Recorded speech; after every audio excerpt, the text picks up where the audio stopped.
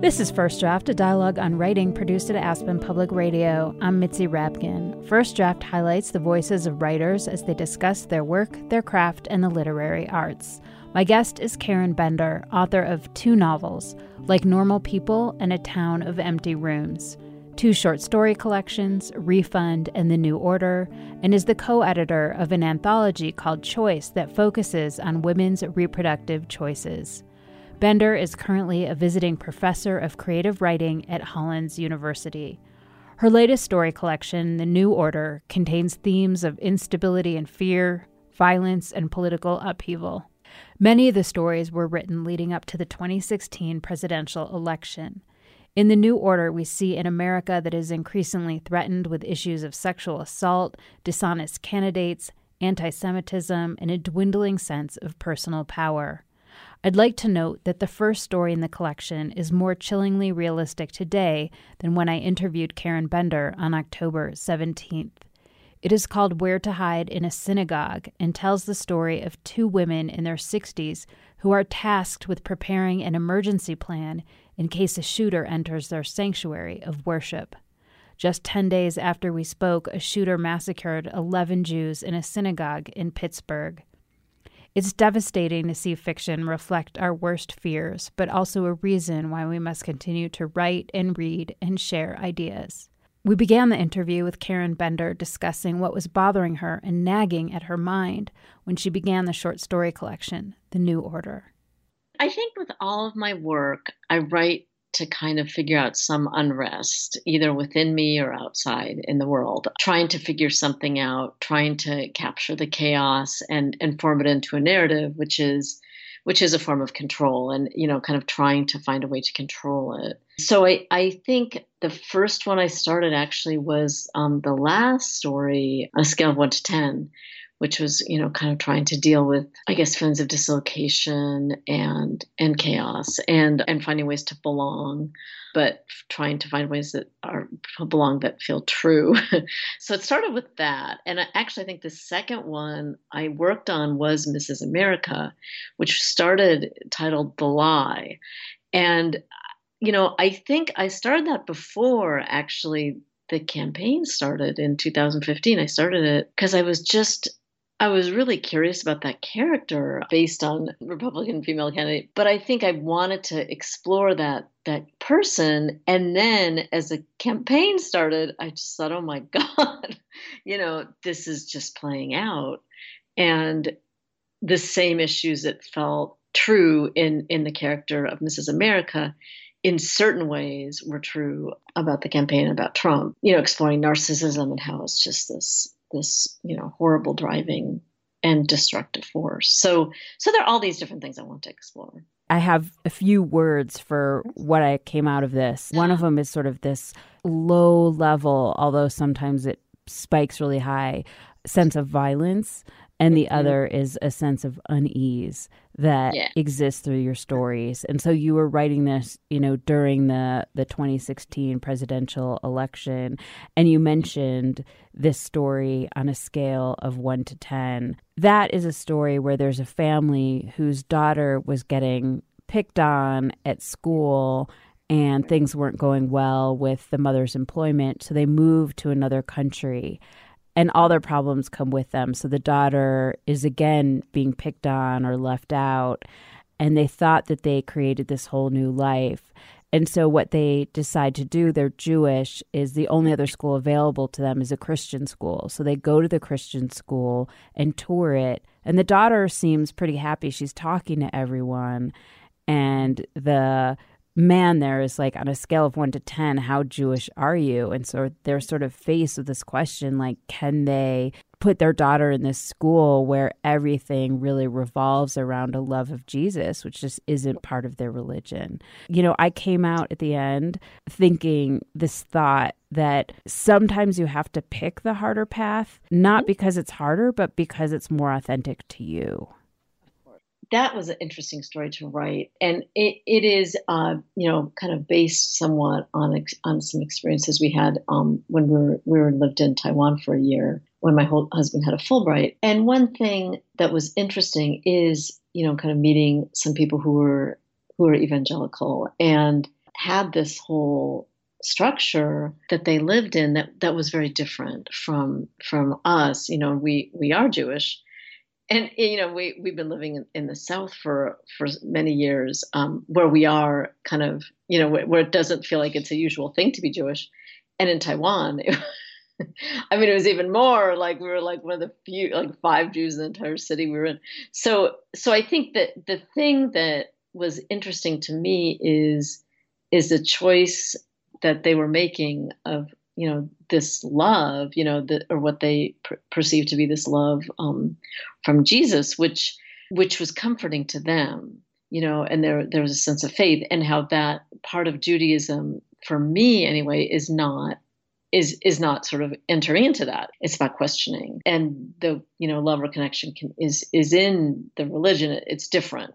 So I wanted to write about that skepticism and finding your own path, even if it is harder.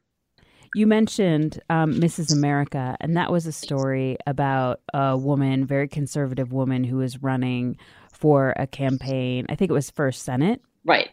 And she has 4 children, and her daughter's kind of trouble. Her daughter doesn't maybe necessarily have the same conservative values as her, or she's just a teenager trying to find her way in the world. And she has some friends that might have questionable values or behaviors. And she ends up taking pictures of herself naked and putting it on Twitter. And her mother tries to delete it and take away her phone, and then her husband gives her phone back and she does it again. And there's this central point in the story where the daughter says to her, like, kind of, look, you're out there soliciting votes. I'm soliciting likes on Twitter.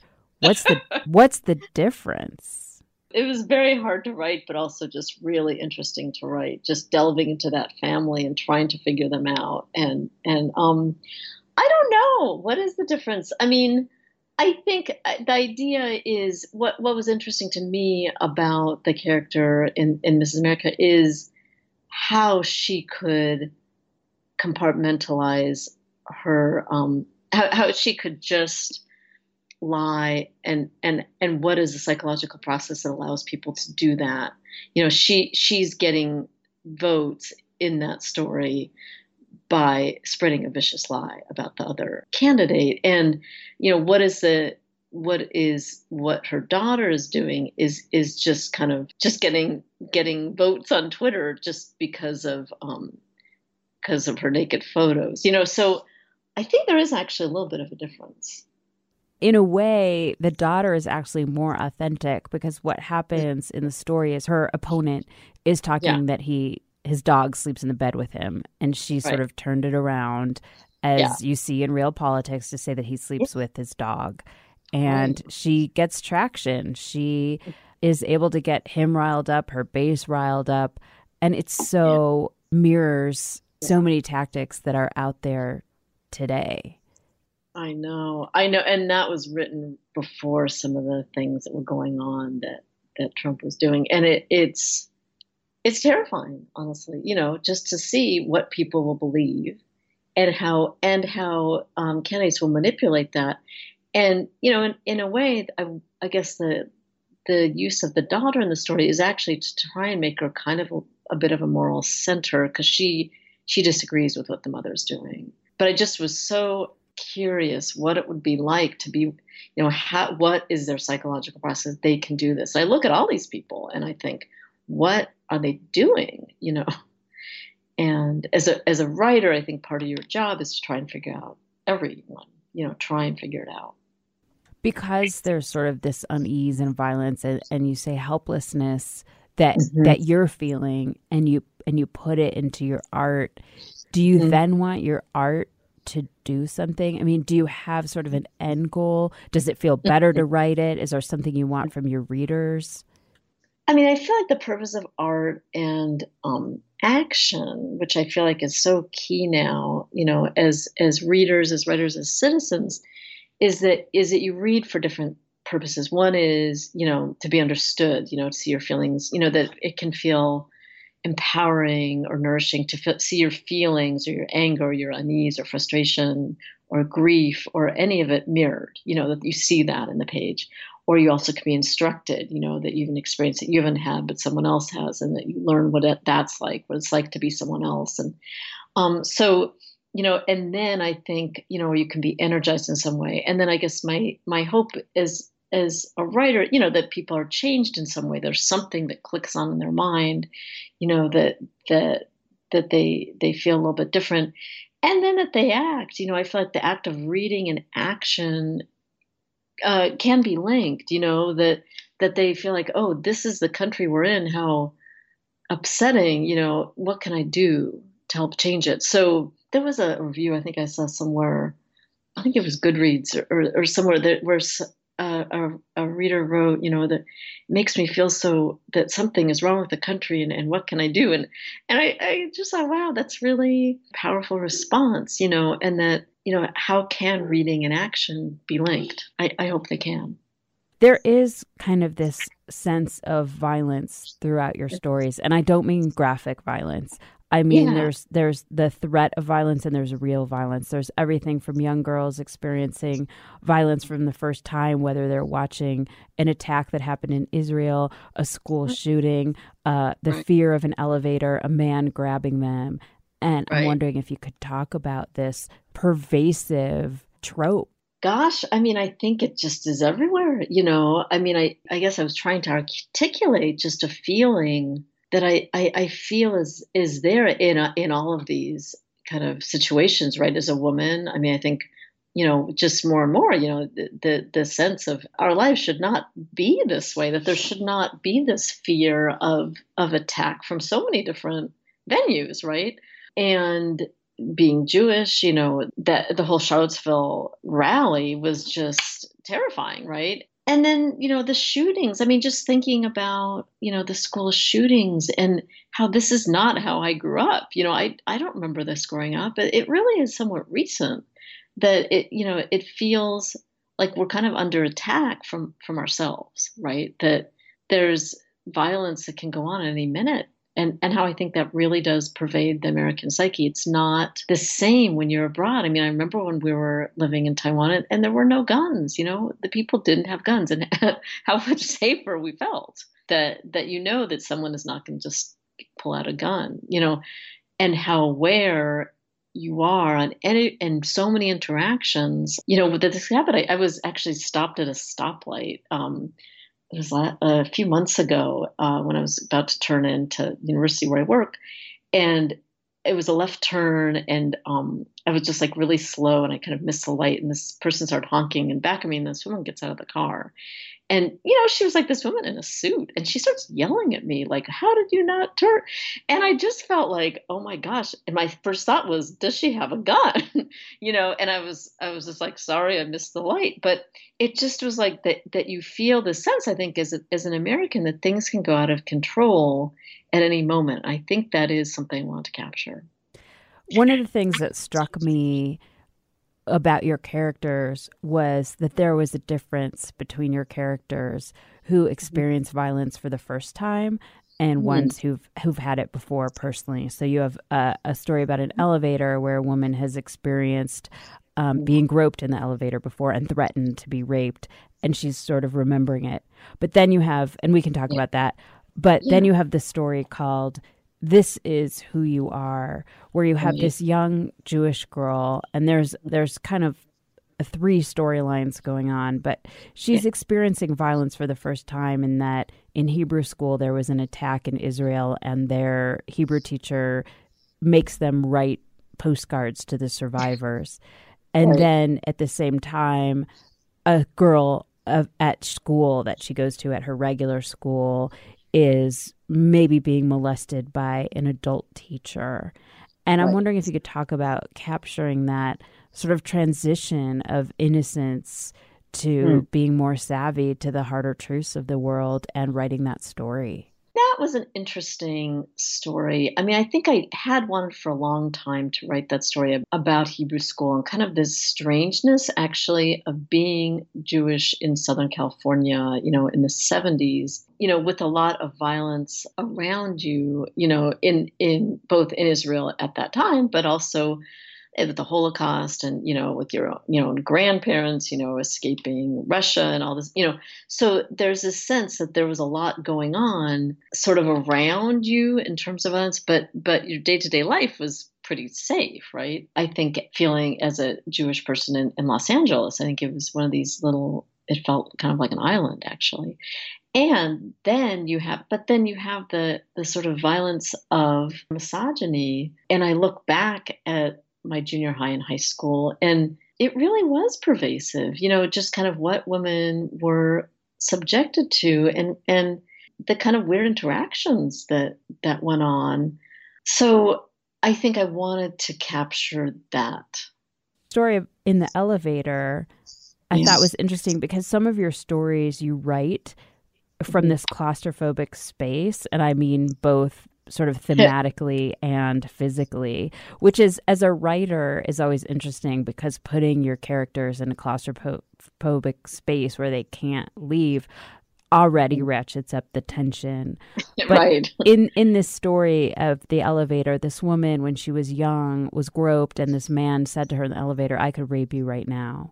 And then years later, she's stuck in an elevator with this man, and her fear is palpable. Yeah. I mean, I think it's interesting. I wrote that story after the Access Hollywood tapes came out, and everyone's talking about, their experiences and just thinking of just my own life and various things. And I think I thought about the idea of trauma and just, memories and how people avoid things, in deep ways. I mean, the Ford thing was so powerful, and she talked about the second door, where that suddenly made her think back on that event. So I just thought about an elevator as a very charged space. I also think I was looking at the images of all those elevators in the Trump Tower, where I just kept seeing those images, and I thought, what would it be like to have this happen in an elevator and then get stuck in it? And so it just felt like this really like charged way to kind of have this character deal with these feelings. So it was definitely a response to the Access Hollywood thing. So it seems like you write so much based on current events. Is that what fuels you? Sometimes, I mean, I think it's an interaction. I think it's both. I mean, for this book, it seemed to be, I think, more than my other work. But I think I do get nourished by what's going on and want to make sense of it, or want to maybe have an emotional reaction, to what is happening. It's interesting. We just read Story I Stand Here Ironing by Tilly Olson in a story seminar I'm teaching right now at Hollins. And I mean, it's such an amazing story, about, this mother, and she's ironing, and she's talking about someone, guidance counselor calls her from the school to talk about her daughter he's worried about. And she's talking about all of the ways she feels like it's been difficult to raise her daughter. And part of that is because she has had to work. She was a single mother and had to work like all these jobs and couldn't really take care of her. And it's like an amazingly emotional story, but really what it's about, the students is pointing out, that we don't have maternity leave, right? And so if she had had maternity leave, a lot of the issues in the story wouldn't have been issues. So, I mean, I think one thing I like to do is you look at what's going on in the world and you think, what's an emotional, response that fiction can provide that will maybe help people see how can the world be different so that people don't have to struggle. I mean, in a sense, the violence in the story, The New Order, it's, the ramifications of a shooting and how it affects people. So hopefully that has some effect on how people can change the world or see the world. And the story, The New Order, that takes place also in California, and the main character is a young girl, and she is in band. She plays the cello, and someone from their band group went into the cafeteria early and ended up getting shot by a father who came to school, and they don't ever know why. And then you have the girl who's the narrator has this friendship with another girl where they're sort of vying for the first cello seat. And she says to the other girl who was better than her, just out of malice, really, you're not going to get this. And I was thinking about the violence that girls actually do to each other, and that in that case it's with their words. And yet what do we take on as women and guilt later in life for those what seem like maybe petty infractions against other people, but we carry them with us as women for so long. She carried the guilt of saying that to this girl throughout her Right. life. Yeah, no, it's a great way to put it. That was such an interesting story for me to write. It was actually the sort of seed for that story is from a story a friend of mine told me, where he said that he'd had a friend that had visited him um, after many years and was staying with him, and they were talking, and there was some misunderstanding between them that had actually kind of nourished the person in a way. And I love the idea of a misunderstanding that nourished someone in a way that was different from what the first character thought. And it's also a response to this Alice Munro story called Fiction, which is this fantastic story where there's a misunderstanding, where one character experiences something in a way that's different from another. Um, Over a course of years. And so I wanted to kind of have that switch at the end, but just need to find the container for it. And I think, and I did want to address the school shooting issue in my work. And I'd done that before in Refund, in a couple stories actually, in Reunion and also the Sea Turtle Hospital. But it just is something that is so, it's just these attacks that happen so often. It's just part of our world. And I just needed to write about it again. So I wanted to set it in this school orchestra with these girls competing, because I felt like that's interesting to me, the idea of girls in competition, because I don't think it's really looked at enough, and, desire for power and desire for attention. And so I wanted to kind of play with all that. Yeah, in terms of the guilt, I don't know if that's necessarily particular to women. I think that people can feel guilty about things over years, and for a lot of different reasons. I'm glad you saw that as like a little violence between them, because that's what I intended. You have a sister that writes. Yeah, Amy. Yeah. You were mentioning the competition between girls. I'm just curious what that's like in adulthood to both be writing. And do you talk about writing a lot? Do you ever feel envious of each other? How does that work for you?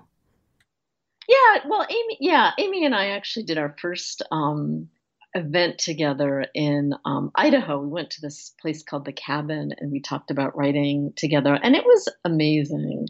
And I mean, she's an incredible writer, and really different from me too. She tends more toward the magical, and in a way that I don't as much. And it's like a bond, to be able to talk about writing and gossip, you know, with her about other things going on, and to be understood. And my husband's also a writer, Robert Siegel, and we talk about writing. And so I think, the writing world can be very hard, kind of this hall of mirrors thing, but, it can be really nice to have someone that you can talk to about it.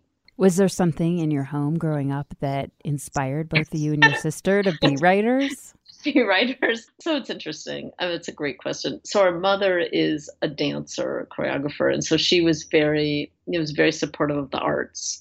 And our father's a psychoanalyst, and so he was, supported, self-expression. So I think there was definitely an openness toward art. I look at, students and what they say their parents, would say or do about their writing, or be supportive or not. And it's actually really upsetting to me to hear how many parents are not supportive of writing, or dismissive, or demeaning in various ways. And one thing that was actually really great about our family was that we didn't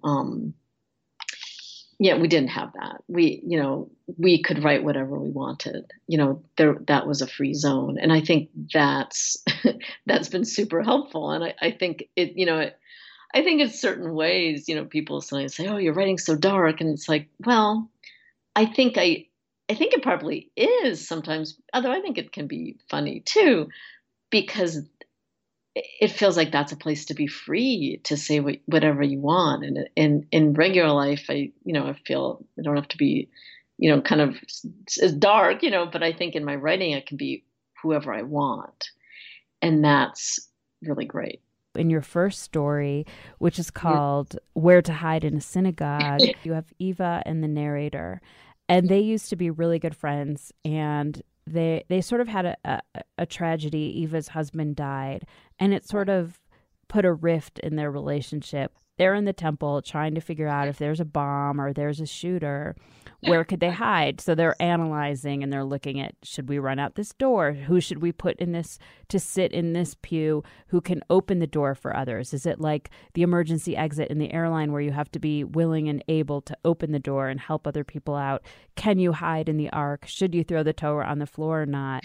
And Eva has all these kind of superstitious beliefs. Some are more religious, others are superstitious about how the world has to work in order to be safe. And so the narrator actually gives up her power to let Eva believe these things.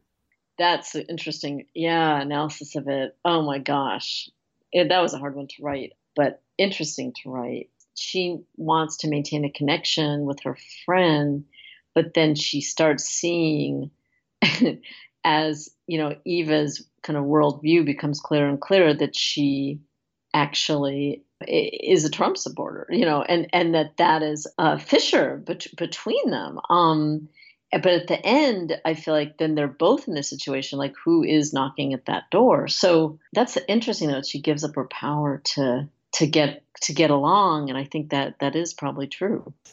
I had a question about endings because all of your endings, the idea of an ending is maybe not necessarily to wrap up the story, but to open it up further. Mm-hmm. I'm wondering if that's your aim for your endings, and if there so many of your endings just found these great poignant moments and stop there. And I'm wondering if that's a big effort for you or if that comes easily for you and what you're hope for. For my endings, I tell my students this. I really want to balance between a point of hope and despair. Like you want to leave your reader in a place of unease or questioning, and you want to leave them with a feeling. You don't want to wrap it up. And I was thinking about some great endings with writers. We were just reading Jesus' Son by Dennis Johnson all together in my tutorial, and his endings are just incredible. They just leave you at this kind of precipice of hope and despair, I think. And John Cheever has also great endings. And I just think I think endings are really important, and they are about leaving a reader with a feeling. Can you read a passage from an author that speaks to you or influenced you as a writer? Right. Yeah. So I was looking. Oh my God, there's so many. It's so hard to pick one. But I'll pick one that I really love from John Cheever, who had just influences me. Whenever I read him, I love him. From The Country Husband, and this actually influenced me in a lot of ways. Okay, so it is. Starts at the beginning. I'll read the first paragraph. To begin at the beginning, the airplane from Minneapolis, in which Frances Swede was traveling east, ran into heavy weather. The sky had been a hazy blue with the clouds below the plane lying so close together that nothing could be seen of the earth. Then mist began to form outside the windows, and they flew into a white cloud of such density that reflected the exhaust fires. The color of the cloud darkened to gray, and the plane began to rock. Frances had been in heavy weather before, but he had never been shaken up so much. The man in the seat beside him pulled a flask out of his pocket and took a drink. Francis smiled at his neighbor, but the man looked away. He wasn't sharing his painkiller with anyone. The plane began to drop and flounder wildly. A child was crying. The air in the cabin was overheated and stale, and Francis's left foot went to sleep. He read a little from a paper book that he had brought at the airport, but the violence of the storm divided his attention. It was black outside the ports. The exhaust fires blazed and shed sparks in the dark, and inside, the shaded lights, the stuffiness in the window curtains gave the cabin an atmosphere of intense and misplaced domesticity. I love this opening to The Country Husband because what happens is that the plane almost crashes. It doesn't. It lands, and then Francis Reed goes home to his family, and they don't realize there's been a crash, and they're trying to have dinner, and they're just like annoyed at him for coming home, and don't really. It's just like this sort of this clash between domesticity and the craziness of life, and violence and mortality. And it actually really influenced my story Reunion, which is in Refund, where it starts out with a shooting and then a character goes home right after. And there's a similar displacement, displaced sort of disoriented feeling. So I just love his sensory detail. I love how he's, his vividness and his honesty. I love him. Can you read something you wrote? Maybe it was tricky or changed a lot from the first draft, or just something you like? Yeah, I have here 2 different openings to Where to Hide in a Synagogue. So it's about 2 paragraphs. So what I did is that story started out actually as like a 4-page story. And it was almost just kind of a satire, but this is how it started. It started as a letter. To all temple members, in light of the threats being made to other Jewish centers around the nation, we urge all members to be vigilant. There have been suggestions that no one wear heels to services anymore. This is in case you need to run. Sneakers may not coordinate with your outfit, but flats should work. Wear shoes you could leave behind in case you really need to move fast. There's some debate about the safest place to sit.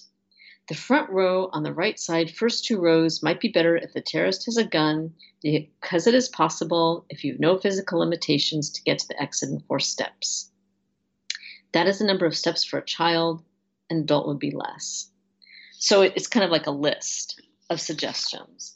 And then, so this is what I had turned in an early draft of the collection. And then my editor said, well, let's set this as a walk through the synagogue with the 2 friends, and it develops the friendship. So this is the new opening. Everyone agreed on the name, the Advisory Board for Safety and Well-Being. The committee would be composed of me and Eva Silverman, and today we would walk through the synagogue, discussing strategies to help temple members in the event of an attack. Together we would come up with a list of suggestions and write a preliminary report. It was a clear day in October, and though the air still held the faint heat of summer, I thought I could feel the underbreath of chill in the air. I lived in North Carolina. Charlottesville was 4 hours away. I arrived at Bethlehem Synagogue 15 minutes early. I did not wait in front of the synagogue for a reason I did not want to explain, but that felt entirely right. I walked to the entrance of the sanctuary, but did not stay there long, and then I wandered into the parking lot. I belonged to the synagogue for 35 years. My shoulders braced a little as the cars rushed past me, and I wondered as they drove by what the drivers were looking for and what they would see. So it was interesting. So this is just more of a character-oriented beginning, and then there was a narrative, and the other one was more like a list.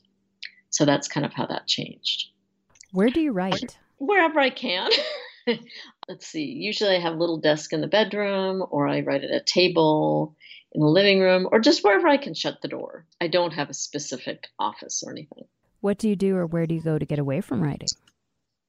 I'll go on walks. I like going to the gym, just being in the world, anywhere. Who do you show your work to first to get feedback? First, I show it to my husband, Robert, who reads everything first and is always great at telling me some, just keep going, or, why don't you think of this a different way? How have you dealt with rejection? I think rejection is part of being a writer, and you just have to get used to it, and it's always painful. I think as I've gotten older and just seeing that it's part of it, I know that some bad things will happen, but some good things will happen too. So I think, realizing even if one person doesn't like your work, someone else, hopefully will, and that you just have to get it to the right person. And what is your favorite word? Oh God, I looked at that. I can't even think of one. I like too many words. I can't pick one. You've been listening to First Draft, a dialogue on writing produced at Aspen Public Radio. My guest was Karen Bender, author of the short story collection, The New Order. You can follow First Draft on Facebook. Just look for First Draft, a dialogue on writing, and click like, and on Twitter at First Draft APR. You can email me at firstdraftwriters@gmail.com. The theme music for First Draft was produced and performed by Murph Mahaffey. I'm Mitzi Rapkin. Thanks for listening.